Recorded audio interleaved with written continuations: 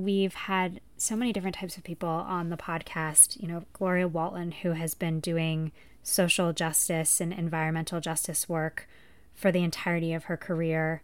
And this week we're getting to speak with someone who is sort of new in this space in the sense that has a new public presence, but has been dedicated throughout her career to working on things that are tangential to sustainability and environment.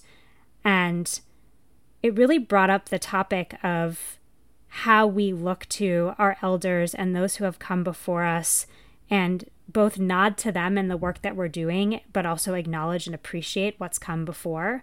In the world of social media, it's very easy to forget that there's been a long history of really incredible activists, and often they don't get credit for the work that they're doing because often they started the work that they were doing long before it was easy to post something on Instagram about them and tag them. But they have done really foundational work that is guiding today's activists in a really fundamental way. And so that's why I'm really excited that this week I'm talking to Leah Thomas, who is also known as Green Girl Leah on Instagram. And she is an environmentalist, a writer, a creative. She is now an activist, and she's really working at the intersection of environment and justice. Yeah. I'm Melody Serafino. And I'm Erin Always. We're the co-founders of Number 29, a media relations agency that focuses on sustainability, design, and advancing social change. This is the Enough Podcast. We're here because we know we need to follow the leadership and wisdom of Indigenous and Black communities. And we've had enough of white savior environmentalism. I do remember the moment that I first became aware of her work. She created a graphic that took off in the wake of George Floyd's murder that was all about intersectional environmentalism. And she has since created the platform Intersectional Environmentalist that is empowering people to talk about how there is overlap and that we need to not look at racism in a siloed space or environmentalism in a siloed space, but how all of that is interwoven.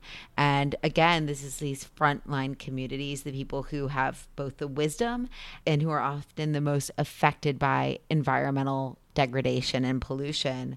And I love the work that she's doing. She's making it accessible and digestible. It's that graphic actually that really put her on the map because it was shared so many times.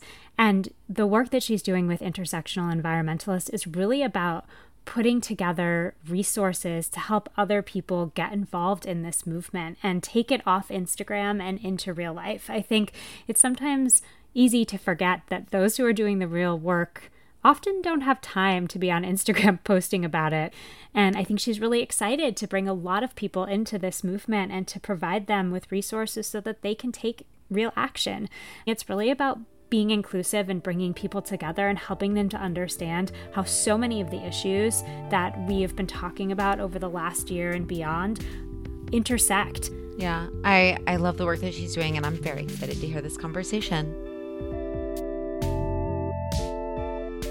My aha moment, I guess, if I had to have like a Marvel origin story type situation, would probably be when I started studying environmental science, and that was my sophomore year in college, and unfortunately it was the same time that the Ferguson uprisings happened in my hometown, and was basically kind of arguably the start of the Black Lives Matter movement.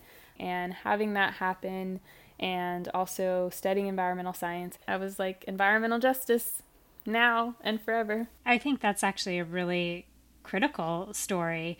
I'm curious because now there's a lot of conversation around the intersection of environmentalism and social justice, but that hasn't always been the case.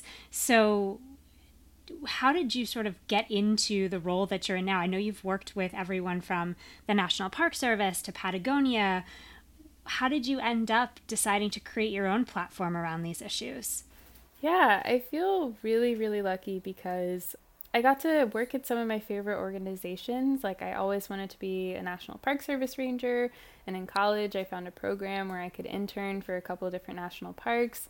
I always really wanted to work at Patagonia. You know, they're a sustainable apparel manufacturer. That was my dream job. I didn't think I would get there until far, far in my career. But there happened to be an opening for an assistant position, and I just thought, you know, this would be a great way for me to learn about the ins and outs of the company.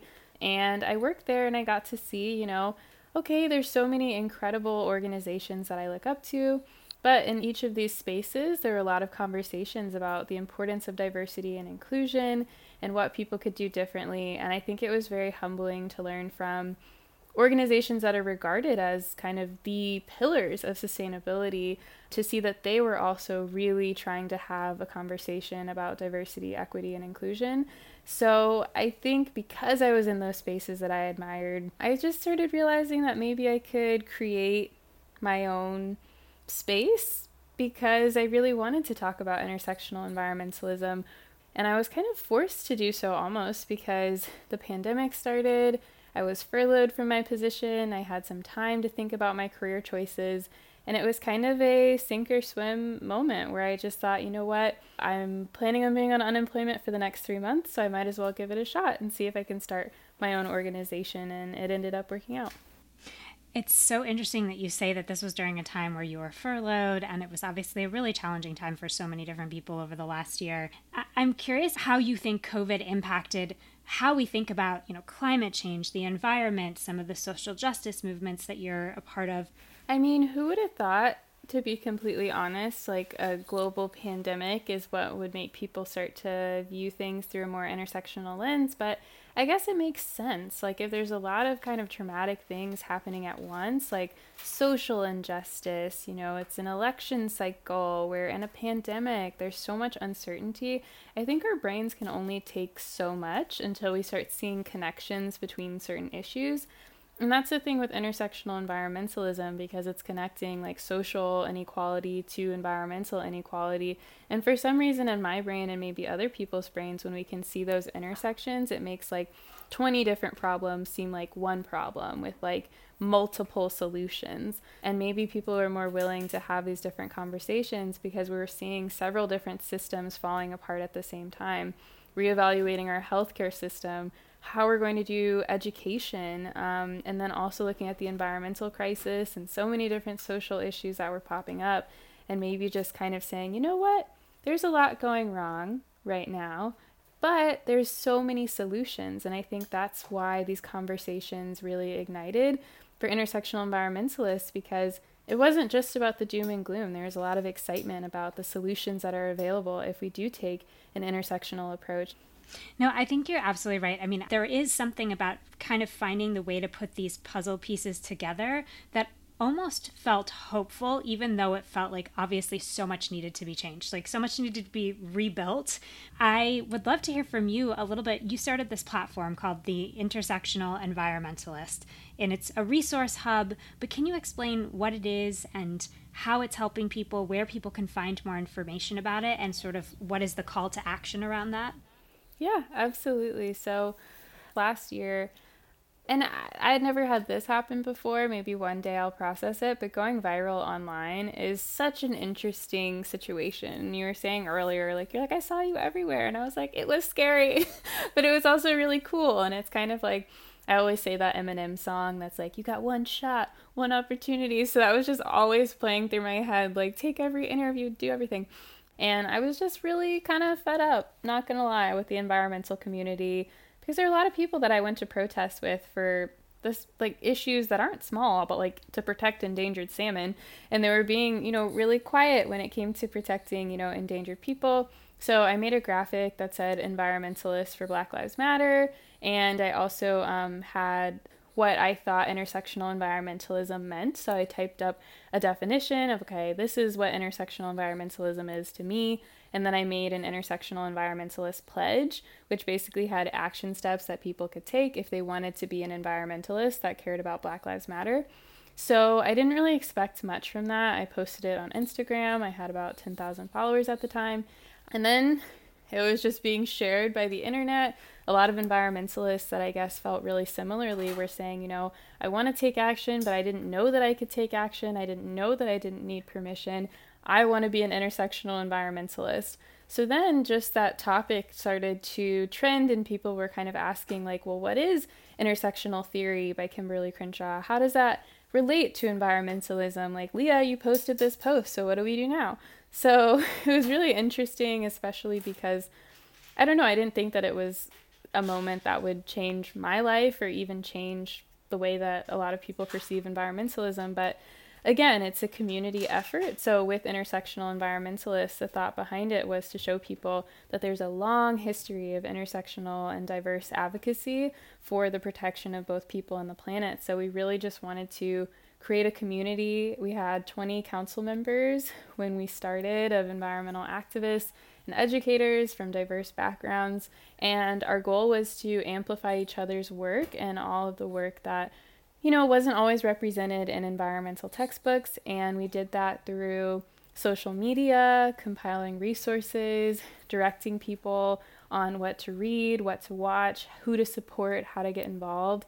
And it was kind of our way as primarily environmentalists of color to reclaim our narrative and really just take up space and not ask for permission. And I'm really thankful that hundreds of thousands of people decided to come along with us on that journey. And it's a website, and there's an Instagram feed or Instagram profile as well. And you said, you know, you're celebrating the 1-year anniversary of this resource hub. How has it evolved since you started it? Yeah, so initially we're very art focused, so I guess you can call it like artivism is a word that I'm learning. So yeah, when we started, we were doing a lot of like art prints that were like protect people and planet, all that kind of stuff. Over time, we've been able to bring on researchers so they can, you know, have different nuanced takes on it, and then we can synthesize that information on social media or our website. We have a new website now, which has a resource hub where we're trying to compile all that information. We're really excited for in real life events that are going to be happening. We're launching a program called IE School, which is basically going to be like free lectures and opportunities for people to learn about intersectional environmentalism. And then I guess one spoiler alert is we are coming out with our first publication, an online environmental justice magazine, which is going to have a Y2K early 2000s theme because Gen Z is apparently really into the early 2000s, and it's going to be a magazine with like data and research and just really cool art about environmental justice. And are you doing this by yourself, or do you have a team that's working with you on this? Okay, I have the most wonderful team. Our co-founders are Dee Dee, Sabs, and Phil, and they've been with us since the beginning. Something that was a challenge was a lot of our employees had come from volunteer opportunities that they enjoyed, but we also, as a largely people of color based platform, we want to make sure people are being compensated for the work that they're doing. So luckily we've had, so for example, Tazo, which is a tea company, they decided to invest in us about $50,000, which was a lot. It is a lot for us to be able to pay our team for a little while. So we were able to bring on 8 interns who were working part-time, so we could pay everyone starting at around $21 an hour. So we have a team currently of about 15 people. We've also been really blessed to have schools that also believe in our message of wanting to, you know, compensate people for their emotional labor. We don't want to do unpaid internships if we don't have to. So schools have been able to pay the salaries of students that have been able to work with us. But as we're transitioning to be a nonprofit and have our fiscal sponsor, we're exploring the idea of volunteers, maybe, because a lot of people want to get involved, but we also want to make sure that they feel really fulfilled in the work that they're doing. But yeah, we've had a great team of people that come in and out, and we've also had a lot of really incredible mentors that have tried to teach us how to just do this because it's really hard. Yeah, I mean, you're learning in real time, and it seems like things are just moving so quickly for you, and you're being so thoughtful about how you care for your team, which I always think about environmentalism and sustainability as this very comprehensive mindset where it is not just about the materials or the action, but it's also thinking about the team and the people behind it and making sure that they're cared for. Yeah. You've worked, obviously, with some really big brands. I think a lot of brands are trying to hop on this bandwagon. They know they need to do something. They don't always know the right way to do things. They don't always approach it in the right way.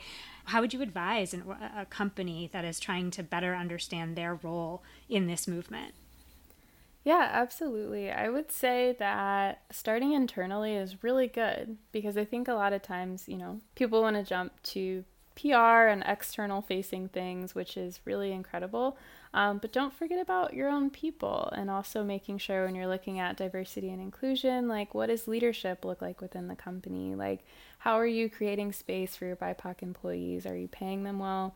I think that's something that I saw from very well-intentioned environmental organizations that I've had the privilege of being, in conversation with, is they want to take action with diversity and inclusion immediately. And I love that fire, but sometimes they direct it at their employees of color who might just be like a graphic designer. And they're like, hey, can you make a statement on diversity and inclusion for us with completely outside of your workload, but like, just do it. And it's like, what are some ways that we can innovate where whatever the group is, whatever marginalized group it is, if they are investing, if you want them to invest in your company outside of your like job description, then that's worth investing in. So maybe that looks like a bonus. Maybe that looks like, providing support, or maybe hiring a consultant, Externally, I think once those internal things are aligned, those external things feel a lot easier. And PR even feels a lot easier because your employees can speak to it, from their heart, and it's not something you have to make up. And then in addition to that, I think a big learning lesson of last year, a lot of companies were making these donations, which was amazing. But sometimes it was only to like 3 organizations that are the most well known. And that's amazing. They definitely need funding, but there's so many grassroots efforts or even just individual activists. They might not be nonprofits, but that shouldn't mean that you can't send a care package to an activist who's making a difference. So I think something I'd like to see moving forward for companies that really want to do something is invest in the grassroots efforts that are happening, because they're going to make a really big difference as well. Yeah, I think it all comes back to taking a beat to just understand before you jump to sort of put a stake in the ground on something. I think because things were happening really quickly on social media, companies were feeling this pressure to make a statement, commit to a cause, donate to something. And it's like, okay, we know this organization is credible because we've heard it and everybody else is posting about it. So we'll just donate, $100,000 here, which to your point is lovely and wonderful. But there may be a million other deserving either individuals, activists, organizations that a fraction of that donation could go so much farther for them. We live in this like on-demand world where we feel like if we don't do something within 24 hours, somehow it's not impactful. But when you're talking about these like huge systemic issues, that doesn't happen overnight. And if you want to do it well, you've got to actually understand the context for the situation. And I think it's very easy to get caught up in that because people feel like, oh, if I'm not saying something, then I'm not doing something. If I'm not donating something, then people think we're not on board with this. And it's like, actually, maybe just do the work for a little bit. We need to take the time to process this in a way that's actually going to make a meaningful difference. So I really appreciate you saying that. Can you tell me a little bit about your book? Yes, and this is the first time that I'm talking about it on a podcast, which is pretty cool. Ooh, and enough exclusive. Yeah. We'll take it. Yeah, so it's coming out next April, so during Earth Month. So we have some time, but honestly, it's really just like my love letter to everyone who just supported intersectional environmentalism becoming what it is, and providing a little bit more context, because context is so important. Like, the story of IE didn't just start with that viral moment on the internet. There are generations of environmental justice advocates who have been doing this work for quite some time. I'm really excited because I get to break down like Black feminist ideologies and intersectional theory, what it is and why it's so important to me. And I pulled in the voices of over 20 of my eco-friendly friends that are in the book. So I can't say too much, but basically it's kind of intersectional environmentalism 101, and really just advocating that people don't erase, the voices of people of color who have created things like intersectional theory, environmental justice, etc. And it's really an argument that intersectional environmentalism is environmentalism in its truest form. And if environmentalism doesn't advocate for the protection of marginalized people, then maybe it doesn't stand for justice at all in the first place. So yeah, that's a little bit about the book. Had you always wanted to write a book? Yeah, so I've always wanted to write a book, and originally, I mean, that's kind of what I do on the side. Like, I love, writing and dabbling in op-eds and all that stuff. But so I guess 3 years ago, such a random story, I was thinking about writing a book about destigmatizing cannabis. As it's legalizing, I reached out to Present Perfect Lit, which is a really awesome publisher, and we're working on this project, maybe considering it, but I didn't work out, and I was like, you know what, maybe I need some more time to talk about this subject. I'm definitely not an expert. So I was thinking about other things that I could potentially write about, and then I wrote a piece for Vogue about why every environmentalist should be anti-racist, and I really just wanted to... I saw and read that piece, and everybody else should as well. Thank you. We'll put it in the show notes. We'll put it in there. So I wrote that, and I was like, I feel like I just need to write more about this subject, and it was really cool that people were reading my writing. So I reached back out to Present Perfect Lit. I was just so in love with the fact that, it was this really amazing, woman-started literary agency that supported me when I didn't have a following, was interested in writing a book with me about a super nuanced topic, the year after I graduated from college, and I just felt like I was really in good hands, so I reached out with an SOS, I really want to write a book, please believe in me. And they did, and they were my biggest advocates. That's great. And I love that story of just reaching out and saying, I'm here, I want to talk about this thing. It's so many people have the dream of writing a book, and you're actually doing it, and all through your own volition. So that's really admirable and wonderful. Thank you. We think about all the time just how we in our own lives can make better choices. Do you have any tips for people at home who, want to take that one small step we say to unfuck the planet, but I think in this case it's really to think about the intersection of social justice and environmentalism? I mean, what can people do? I would say the first step is really to get curious, because there's so many things to learn.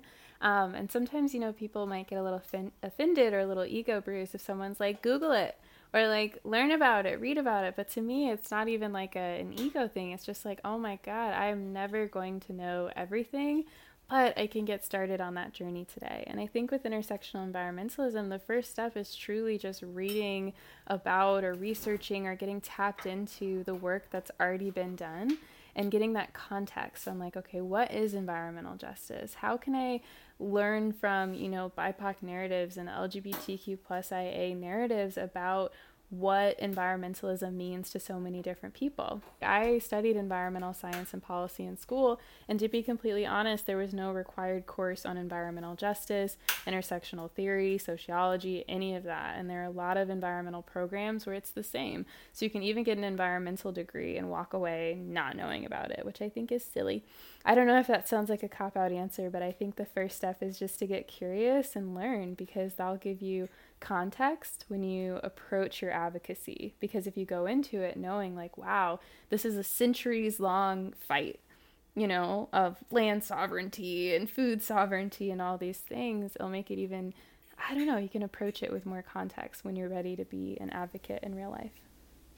Well, and I think that it also it's a nod to those who have been fighting this fight for a really long time. I mean, this isn't something that just started during COVID because everybody was on social media. And I think that's really important, just to acknowledge the people who have come before. Are there any resources that you found yourself coming back to time and time again? Are there certain activists that you admire and follow, or certain books that have really helped inform your own thinking? I guess to name a few, there's a book called Black Nature, which is a compilation of poetry about the African American experience with environmentalism. Very cool. All We Can Save, obviously, is an incredible book. I did a book giveaway just because I was everyone needs to have this book. This isn't sponsored. No one told me to do that, but please read All We Can Save. Gotta support. Someone else who was just a character and I adore, even though she's yelled at me on Twitter a couple times in all good faith, is Bernice Miller Travis. She is an environmental justice OG. You need to learn about her work. Honestly, she's incredible, and we also have a reading list of hers on recommended readings that's coming out on Intersectional Environmentalist, and that reading list will also be in my book. In addition to that, Braiding Sweetgrass is really amazing, and particular people that have been really helpful. Why were you getting yelled at on Twitter, by the way? Well, it was in the nicest way, but I think, I really come into things where I'm just like, I'm so passionate about this. And it was just making sure to like always honor our elders who have been doing this work for quite some time. And the thing is, women in particular, when you're looking at intersectionality and, being a woman and being a woman of color, oftentimes their narratives are not shared. So I was kind of going into it like, oh my God, environmental justice is real. And she's like, duh. So in the nicest way, like we've talked and we're close. So, but yeah, I needed a little, girl, I've been here. And I was like, I see you. So now we're all good. Mm-hmm. Yeah, I love that. Well, it's also, that's the nice thing about social media is then you get connected to people like that who you may not come across otherwise, and you can learn from them and have that dialogue. We talked a little bit about like the small things that people can do in their own lives. You seem like a person who's hopeful about sort of where we're headed. Is that fair to say? Are you hopeful? What's so wild is I was just thinking about this. So after I'm done with editing my book, the next focus of just research that I want to do is on like hope and optimism, because I am kind of a pretty optimistic person, but I think in a lot of ways I'm like, where is this coming from? I think it's a survival tactic that a lot of people have, especially from marginalized backgrounds, because it's like, oh my God, the world is so terrible. Like I need to reclaim joy and hope for myself because I deserve it, And I feel like it wasn't always like that, especially in the activism space. You feel like you need to like martyr yourself for the cause and exhaust yourself and not take care of yourself. Then I started thinking about all these principles of sustainability and how I'm supposed to apply that to myself, and how each of us should apply that to the way that we care for ourselves and our communities. We need to practice self-sustainability to be healthy, to do the work that we love the most. So yeah, I guess I'm kind of optimistic about things, and it's because I feel like that's what keeps me going. And I think a lot of people are motivated not by shame, or that's not a healthy motivation source, but thinking about the possibilities of the future and the innovation that exists. Like I feel like that gets, it gets the people going. Are there certain solutions that you are seeing or things that really get you excited? I'll say random things in no like coherent order, but bio-based plastics make me really excited. So knowing that you can make plastic not from polyester, lovely. I get really excited about biodegradable packaging. I got a package the other day with packing peanuts that I could eat. And then that's cool. It was pretty cool. And other things that make me really excited is just, I don't know, the next generation of people. I'm kind of Gen Z adjacent. I'm in my 20s, but I'm definitely a millennial. But seeing the way that they talk about intersectionality, it just makes sense. Like there's not as much resistance, or even topics like climate change. The younger generation, regardless of their political ideologies, like understand more so than previous generations that we need to save our home planet. So studies that I really adore, there's one, it's called The Honest Generation by Futerra, which is my favorite like sustainability, like marketing. We love the Futerra team. Yes, we've worked with them and they're amazing. So great. Shout out to Futerra. Love them. And they have this study, I think it's called The Honest Generation, and the whole thing just makes me hopeful, because when they survey like Gen Z and millennials, they really, really care about different like mission and values and things like that. So that whole study makes me really hopeful, and I think people should check it out because I reference it all the time. That's great, and thank you for those resources. I think also with Gen Z, I mean, they've grown up with the conversation around climate change their whole lives.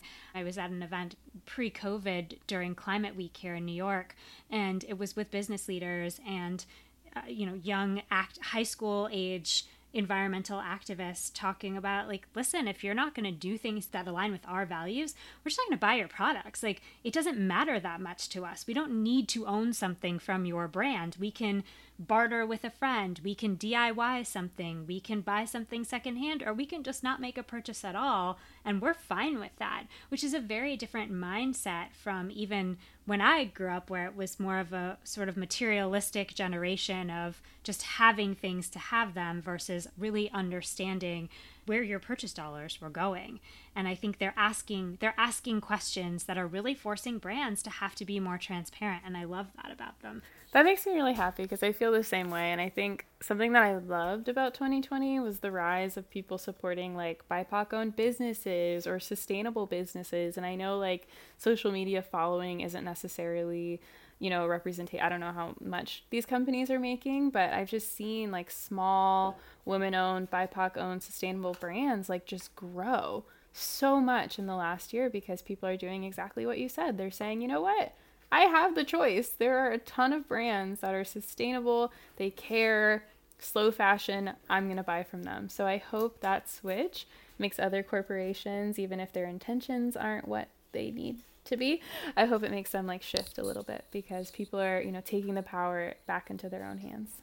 I'd be curious, Futera, maybe they can do a study on that, like how brands in 2020 that did really lead with that sustainability messaging or with a BIPOC founder or, how they did in relation to other brands. I think 2020 was also a year where we realized how much we missed community and the community businesses that we supported in our own neighborhoods. I hope that we remember that. I hope that we take that with us and we continue to want to support some of these individuals and some of these small businesses who, really serve our communities in really important ways that I don't think some of us quite understood until it was taken away from us. Is there anything else that you're working on that we can share? What am I working on? I'm honestly just working on trying to get back out in the world and volunteer. So this isn't really an ending note, but if anyone has any volunteer opportunities that you know of in my area, feel free to send me a DM because I really want to get back out there. And I don't know, I've been online for the last year, so I'm really just looking forward to finding events to connect with people, volunteer, get involved, all that stuff. And it seems like a lot of people are on the same wavelength, so maybe that's something that we can do over on IE or Intersectional Environmentalists, have a little database so people can get back out there and make a difference and get some fresh air. So stay tuned for that. And also if anyone has resources for me to add to that project that I just created for myself, send me a DM. Please do reach out to us and let us know because I would love to hear about those opportunities as well. Leah, thank you so much for taking the time tonight. I really appreciate it. Yeah, thank you so much. And I'm just super stoked to be working with you all. So, yay! I really appreciate what Leah talks about in terms of the woman who reached out to her to share the work that she had been doing for so long and maybe a bit more quietly or without this massive platform, but that she was so gracious in saying, yes, I acknowledge that this is a foundation that has been built and I am continuing this legacy in my own way. I also think, because I feel very strongly about this, that if someone comes into a large following or is a natural born storyteller and galvanizer, we need to celebrate that. And Leah so clearly falls into that category. And I just want to recognize that because if she can bring new people into a space that has been built by others while also acknowledging that foundation that has been laid, more power to her. I just think it is so wonderful. I completely agree. I think that this space needs inclusivity. It needs people who still have a lot of learning to do. And one of the things Leah says is that she is a lifelong learner. Her learning is not done just because she has a platform now. The learning never ends. And I think we could all think a little bit more like that. And I think bringing more people into the conversation and finding those entry points for them is really important because no one wants to feel shamed. And no one is going to feel inspired if they're coming in feeling like they already don't know enough or they have nothing to add, they have no value in the conversation. It's really important to have more people feel like they can be a part of this and be a part of this change. I just want to talk about the idea of lifelong learner. The people who I most respect in my life are the people who remain curious. And I think that this can apply to the young who think they know everything, who come in and they're like, this is the way it is, and are so self-determined and immovable in some of their thinking that I think that's problematic. And I'm sure at times in my life, I was that person.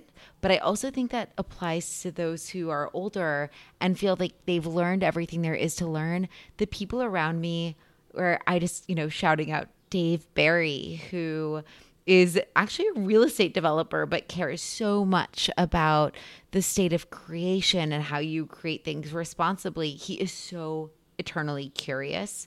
And I think that is the best attribute in a person. And I think Leah clearly has that in spades, where she's saying she has her convictions, but is learning. What is the point of living if we don't keep learning? It just feels like a very sad existence if we're not curious about the world around us. That's like the best part of being alive, is being able to have conversations and learn new things and make new discoveries.